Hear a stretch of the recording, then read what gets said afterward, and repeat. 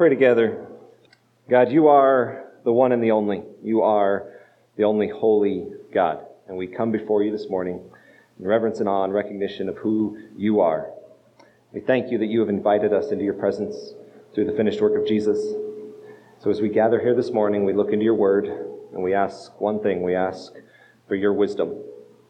We ask for you to strip away all of our foolish thinking and give us true wisdom. Just pray that you would help us to see and understand what you have for us.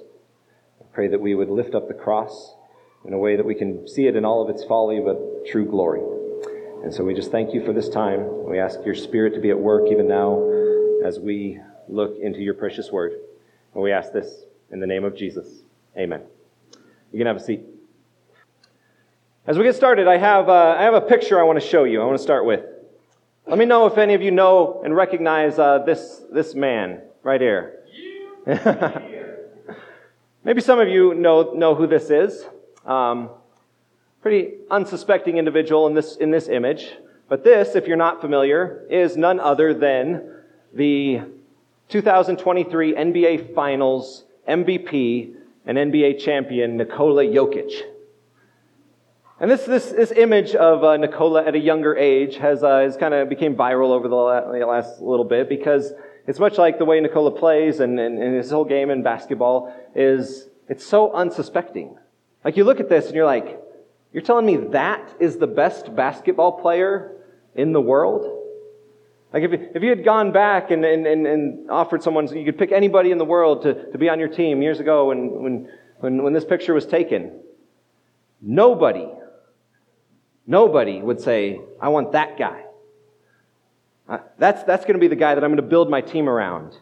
And yet, we've seen him over and over throughout his career just defy all expectations and become one of the most successful basketball players of our age. And I show that just because it shows us that there are sometimes things that when we look at them from our human perspective, no one would understand and see the significance. And from a human perspective, no one would have ever thought that the solution for all of the world's problems would actually come through a Roman cross. But that is the very thing that Paul seeks to argue and lay out for us in this passage. As we set the stage to enter into this text, we need to understand just a little bit about this book of 1 Corinthians. We're just dropping right into it, so you may not know much about it, but 1 Corinthians, as we know it, we're getting a lot of feedback here, that's all right, I'll just keep rolling. The book of 1 Corinthians was written by the Apostle Paul to this church in the city of Corinth, modern-day Greece. And Paul saw this church founded on what was his second missionary journey. You can read about it in Acts chapter 18. And what we know as 1 Corinthians is actually kind of part of a correspondence of sorts, a back and forth that was taking place between him and this new church.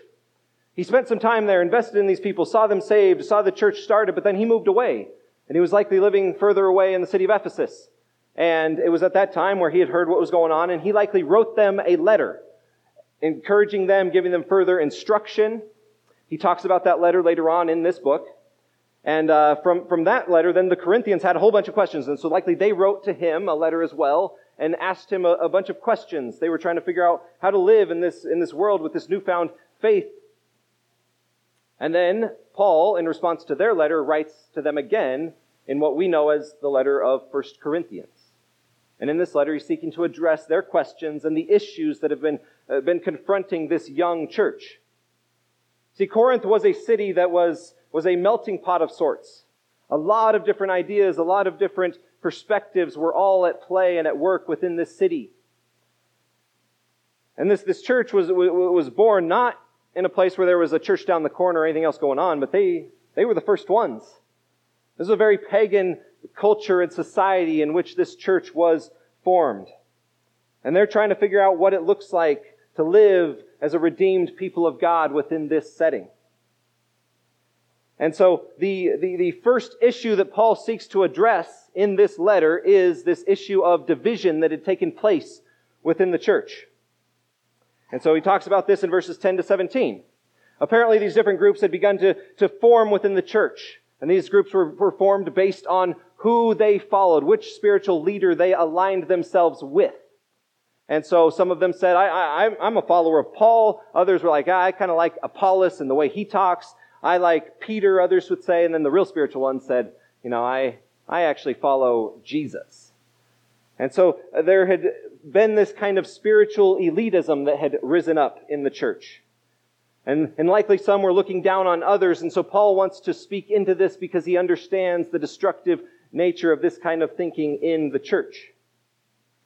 And so Paul addresses this issue, and he invites the church to a unity, to be unified. And the basis for this unity is not the form or the style of the church or the personality of their leaders, but that which unites them together is the shared content of their faith.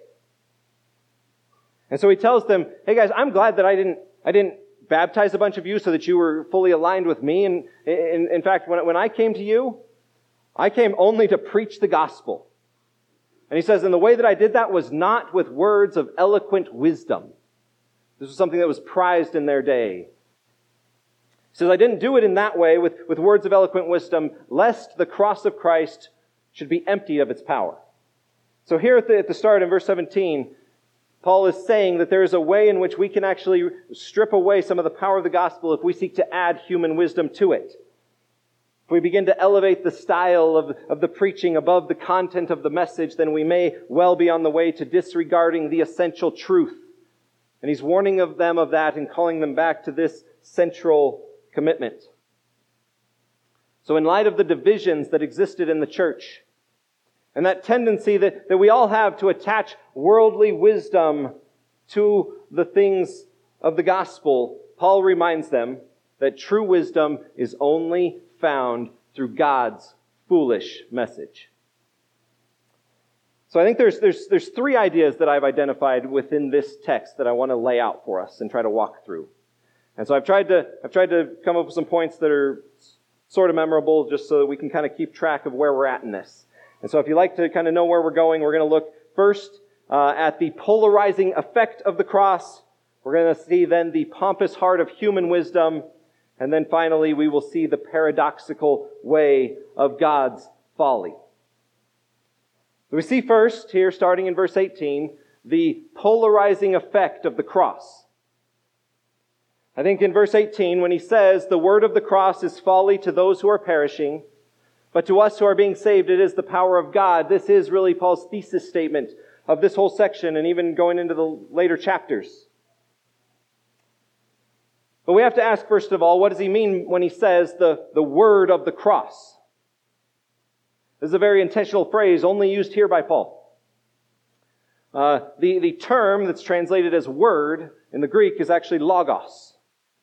And so he's saying the logos of the cross has this effect. Now, logos certainly it could simply just be translated as word or message, but in Greek thought, it was really this philosophical idea that was this attempt to make sense of the universe.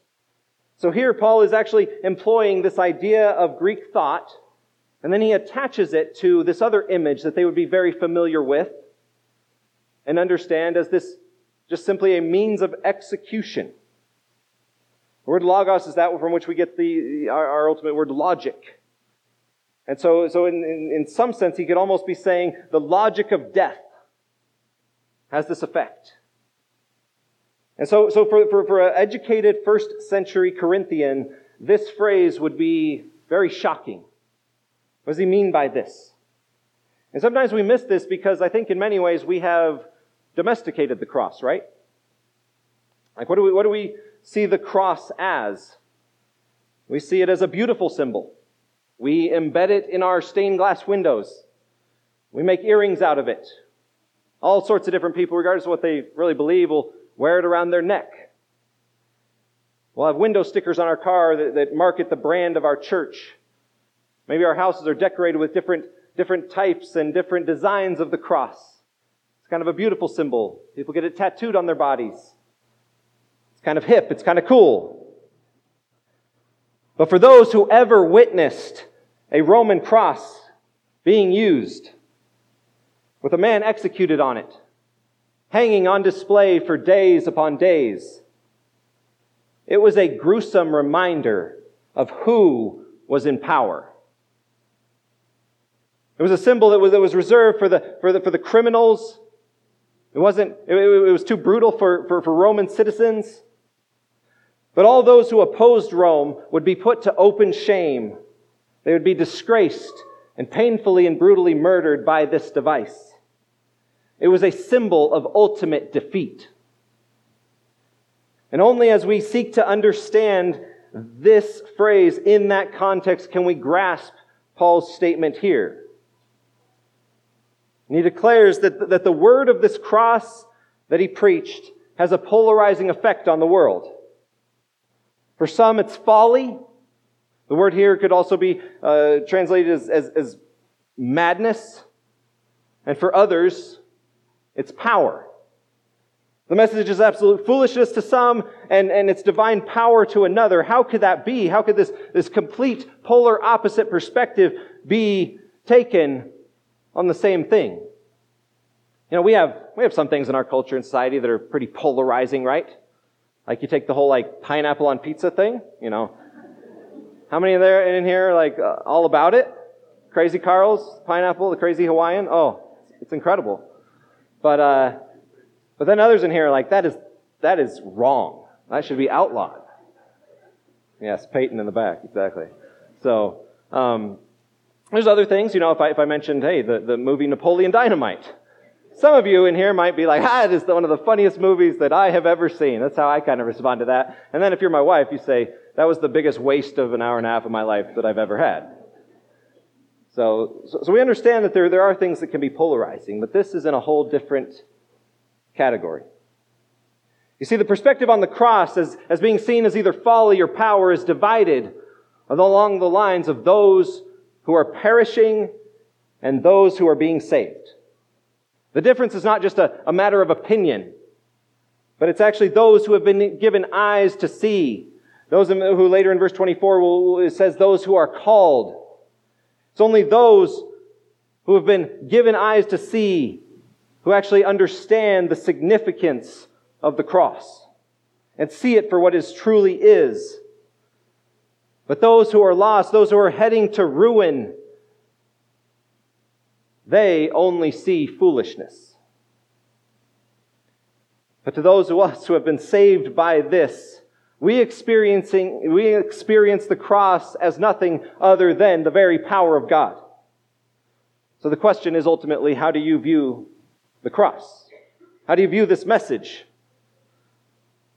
Another way would be to say, how do you view and understand the gospel? That good news of what God has done through the life, the horrific death of Jesus on the cross and His victorious resurrection. That which provides us the only path to be reconciled to a holy God. To be forgiven of our sins.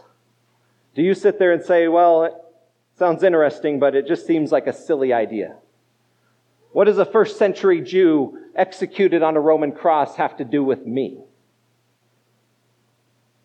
And I think we as Christians have to realize that what we believe will always appear foolish to a non-Christian world. This is why Christianity often has been the object of mockery, the subject of ridicule by many non-Christians throughout the history of the church. They actually found an interesting piece of archaeology a number of years ago. I have a picture here to show you. This was discovered in the city of Rome and dates back to around the 2nd century BC. If we can put up the image there, Landon, that'd be great. And this image is an image of an ancient graffiti that was actually carved into the stone wall of this building in Rome. And this is what it actually looks like. It's kind of hard to read, so I have a second image that kind of shows it in a clear way. I'm glad graffiti's gotten a lot better over the years, because this looks like my first grader did it. But anyway, this is carved into the wall here. And there's a man, standing there on the left, and up above him is splayed out on a cross, another man with the head of a donkey or a horse. And the inscription underneath reads, as they've sought to decipher it, as they believe it says, Alexamenos sebete theon, which translates to Alexamenos worships his God. So the mockery and the insult of Christians is nothing new. This has been taking place since the first disciples who followed him. And it's like that because actually what we begin to understand in this passage is because God has been at work and ultimately has produced this. In verse 19, there's a quotation that he gives from Isaiah 29. We don't have time to look into Isaiah at this point, but what he says is this. He says, I will destroy the wisdom of the wise, and the discernment of the discerning I will thwart. So in God's sovereign wisdom, God upends the wisdom of the world by using the thing that they find is the most foolish as the only thing that can actually bring them salvation. And that's why it has this polarizing effect in the world. So we shouldn't be surprised by that. We shouldn't be surprised when the world mocks and ridicules. Because to them, it is a joke. From the perspective of human wisdom, this is silliness.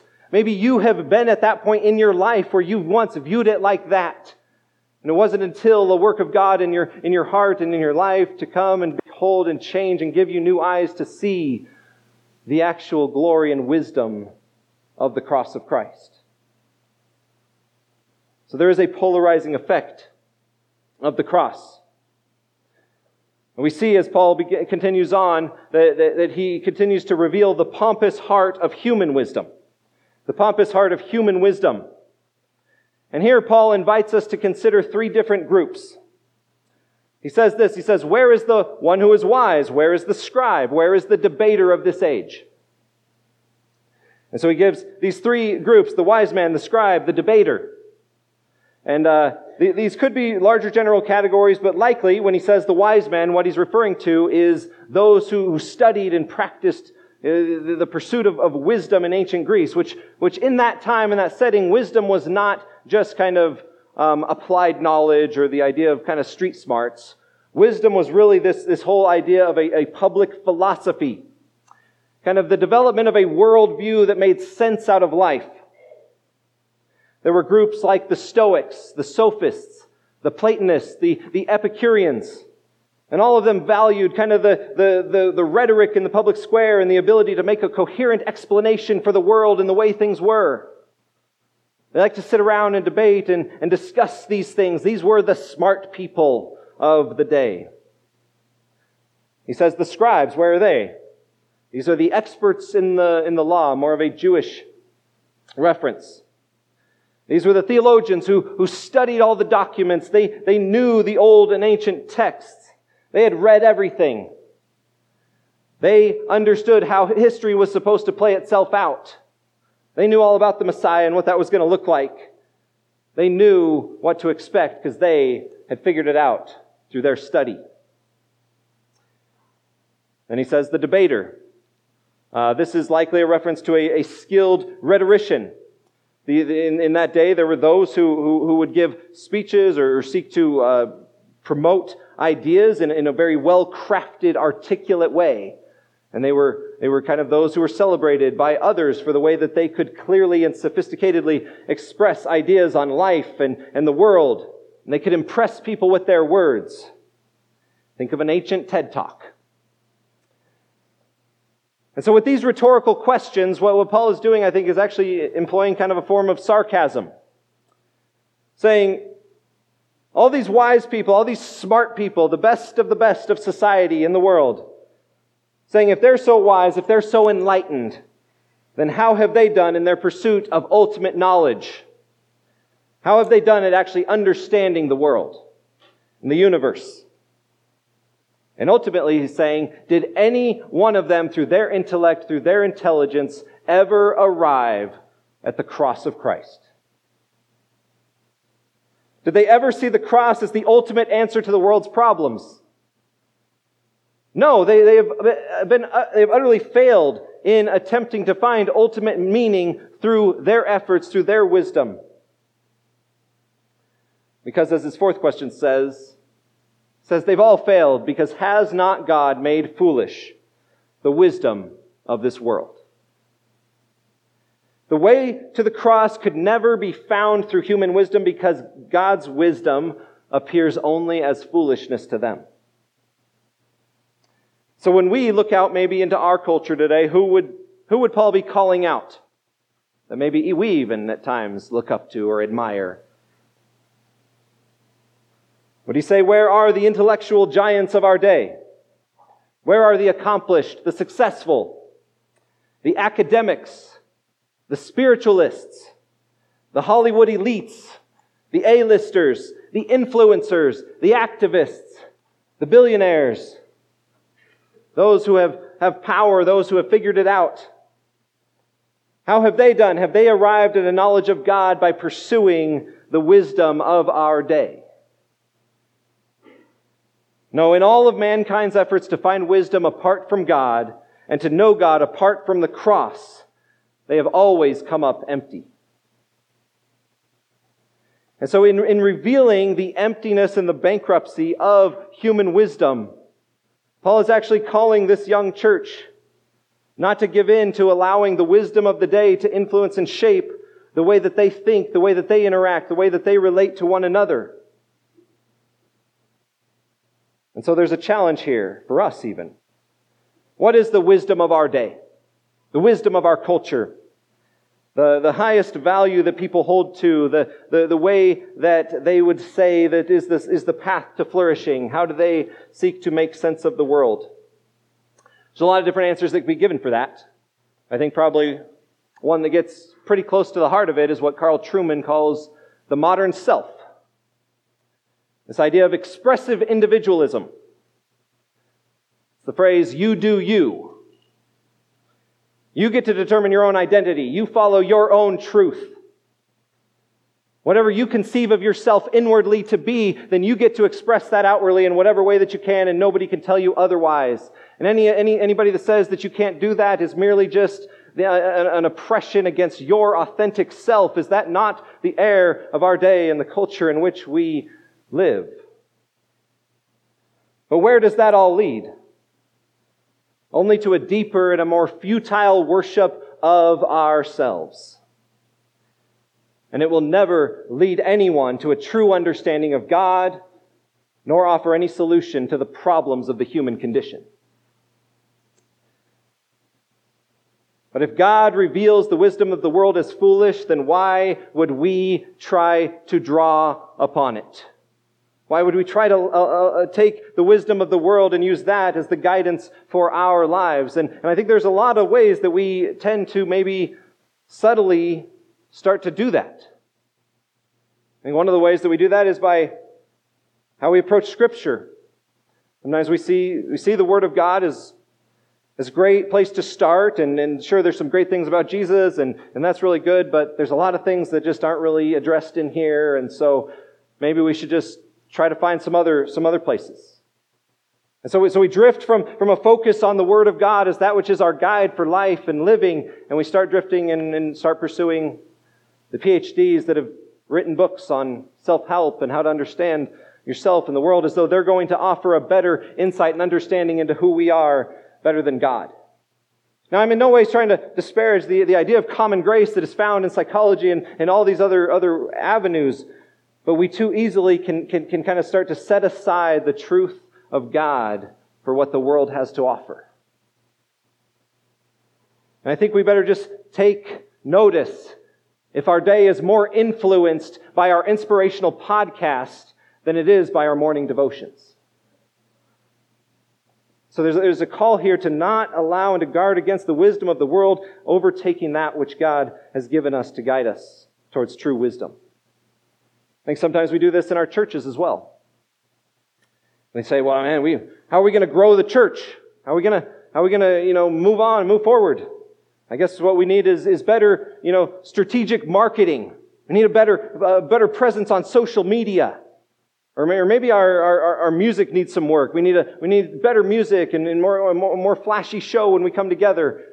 And I'm in no way trying to disparage the value of maybe some of those things. Excellent music, excellent worship. Using social media if it works, whatever. I'm not trying to say we can't do that, but I'm just saying we have to be careful that we are not focusing so much on the use of all these other things as the means that God is going to use to grow His church. Unless you think I'm just like critiquing maybe other churches, we better be careful not to think that we're going to bring people to faith because we built a nice little playground outside.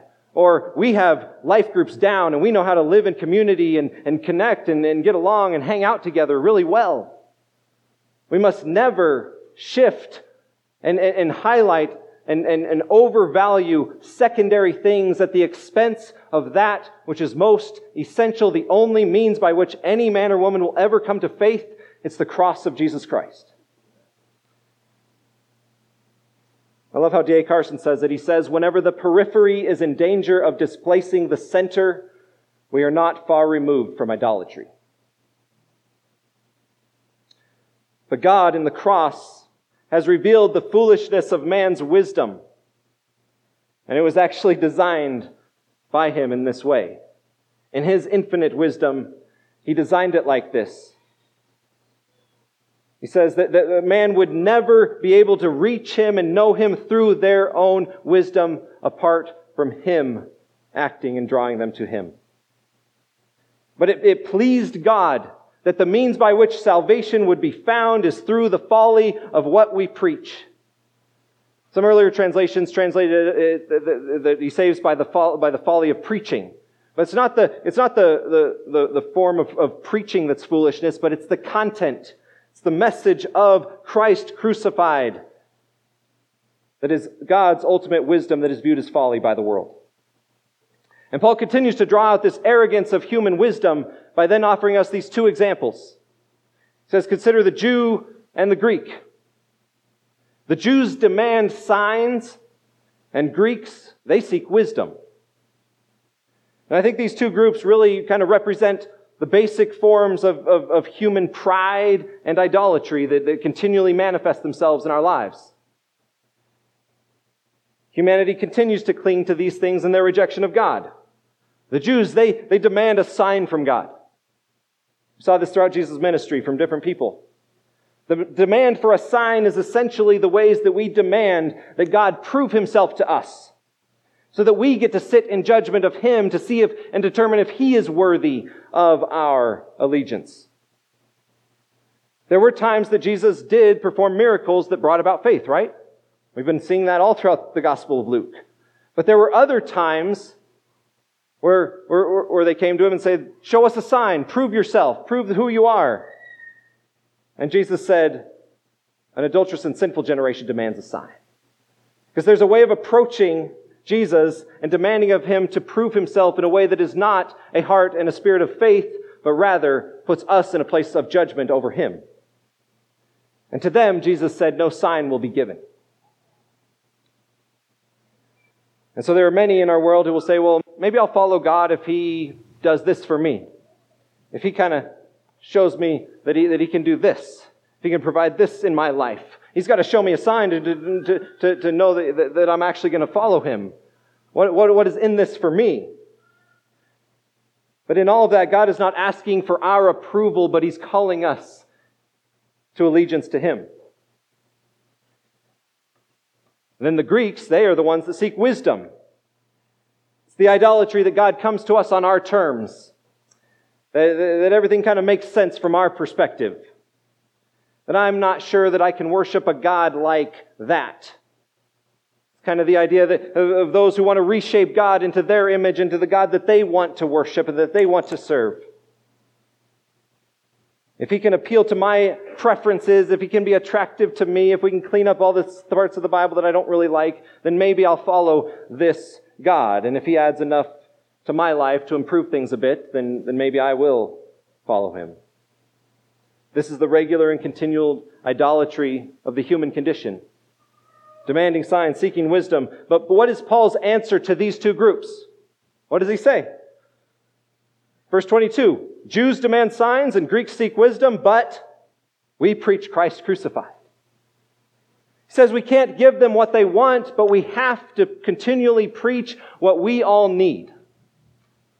We preach Christ crucified, and we preach that consistently and regularly, knowing that to some, it's going to be a stumbling block, it's going to be scandalous, and to others, it's going to appear as downright foolishness. And why is this cross foolishness to the wise of our day? Why is it a stumbling block to the Jew? Well, just think about it. Think about what we actually believe in. A slain Messiah, a dead hero, a defeated king. That's what the cross looks like to the non-believing mind. Who comes up with that? That's not how it works. That's silly. It's offensive. But Paul says that we cannot abandon the message and try to make the gospel appeal to the world because they just don't get it. So there's a call for us even in this, that we have to remember that we can never distort the gospel to make it palatable to our modern day. It's often maybe a temptation in the church to minimize sin, to let's just not talk about the wrath of God. There's a lot of teachings in here that are maybe just a little too much for our modern sensibilities, right? Can't we just let some of this stuff go? Can't we just rework it? This was written a long time ago. Things are different today. People, are approaching things differently. We have a better understanding of humans. Can't we just loosen up on the idea of God's design in the world? That He has a purpose in creating men and women separate and distinct. That He has a design for human sexuality. Can't we just push that stuff to the side and not really hold to that? Sure, it would be easier to talk to my neighbor. But no, the truth of God's Word will be offensive, and to many it will be ridiculous. But it's not for us in our wisdom to outsmart God and to say, hey, we have a better way to do this, and we have a better message that we can share. The call for the church is to stay committed to the message of the cross and the gospel as the only means of our salvation. The only path to true human flourishing is in following God's good design for all of us. And it's in God's sovereign design that the same message that is viewed as foolishness to some, He says to others, to those who are called, it is power and it is wisdom. Have you experienced that in your own life? Do you believe and have experienced the power of the gospel in your own life? But God here reveals the pompous heart of human wisdom and shows it to be the only truly foolish path. Paul concludes his word to these folks in verses 26 to 31, and he draws out this idea and calls us to follow the paradoxical way of God's wisdom, or the paradoxical way of God's folly, as he says. You see, there's a great paradox and there's a deep irony in the cross that we have to continually marvel at. What the world dismisses and mocks as silliness is actually divine power and infinite wisdom. It says in verse 25, the foolishness of God is wiser than men, and the weakness of God is stronger than men. And he says, if this doesn't sound possible, he says, if you want to know that it's true, then this is what he says to them. He says, look at you fools. He says, look at yourselves, consider your own calling, brethren. And look at what he says. He says, not many of you were wise, not many were powerful, not many of you were of noble birth, came from prestigious families and lineage. But actually God selected the foolish. He chose the weak. He chose the lowly. I always just wonder how the Corinthians received this when they read this. It's kind of a backhanded compliment from Paul, I guess. You guys are, unwise. You guys are not powerful. You guys are not noble. Almost like he's saying, you guys are a bunch of pathetic losers, right? And he's saying that because he wants to make this point and drive it home. It says God chose what is foolish to shame the wise. chose the weak to shame the strong, chose what is low and despised to bring to nothing the things that are. So that everything that the world values, everything that they hold up high and worship, God is going to tear down and destroy. And He does that through us, through His church, through calling folks like us who are undeserving, continually rebellious, always lacking in faith. He uses the weak, the insignificant ones like us to display His infinite wisdom. And why does He do it like this? Why wasn't it the intellectual elites that could find their way to God? Why wasn't it those with just a certain IQ that could figure it out? Well, God says, so that no human being can boast in the presence of God. You see, if salvation depends on human effort at all, then it's only going to lead to one of two places. Either to complete despair because we can never attain it, or to pretentious arrogance because we think that we've figured it out. But only on the cross does God smash all human claim to boasting and pride, and at the same time overcome our weakness and our inadequacy. And it's only in Christ that we actually find what everyone is looking for. True wisdom, righteousness, a justification for all of the wrongs that we know are within us. Sanctification, being set apart and actually being changed and being made different. And to be redeemed. And to know that we're secure. It's only in Christ that He has become our wisdom, righteousness, our sanctification, and our redemption. And it's only in Him that we ultimately can boast. So how should this text ultimately encourage us? As we seek to follow Christ in a world that sees us many times as fools. If the world thinks that our lives look foolish, then we have to remember that maybe we are actually living in the power of God. And gospel living may at times look foolish. To live incredibly generously with our time and our resources. To sacrifice over and over again for people who constantly are complaining and that we don't necessarily get along with. To seek to grow into relationship with one another. Even when we're come from vastly different backgrounds, vastly different interests. When we try to love each other and love a world that actually despises us, it's going to look a little weird. Like, why would you do that? Like, why don't you put yourselves first a little bit more? The way that the gospel calls us to live as God's people is going to look silly to the world. But it may just be the place in which we experience the power of God. As Paul in this passage was addressing a divided church, how does this shape our relationships together?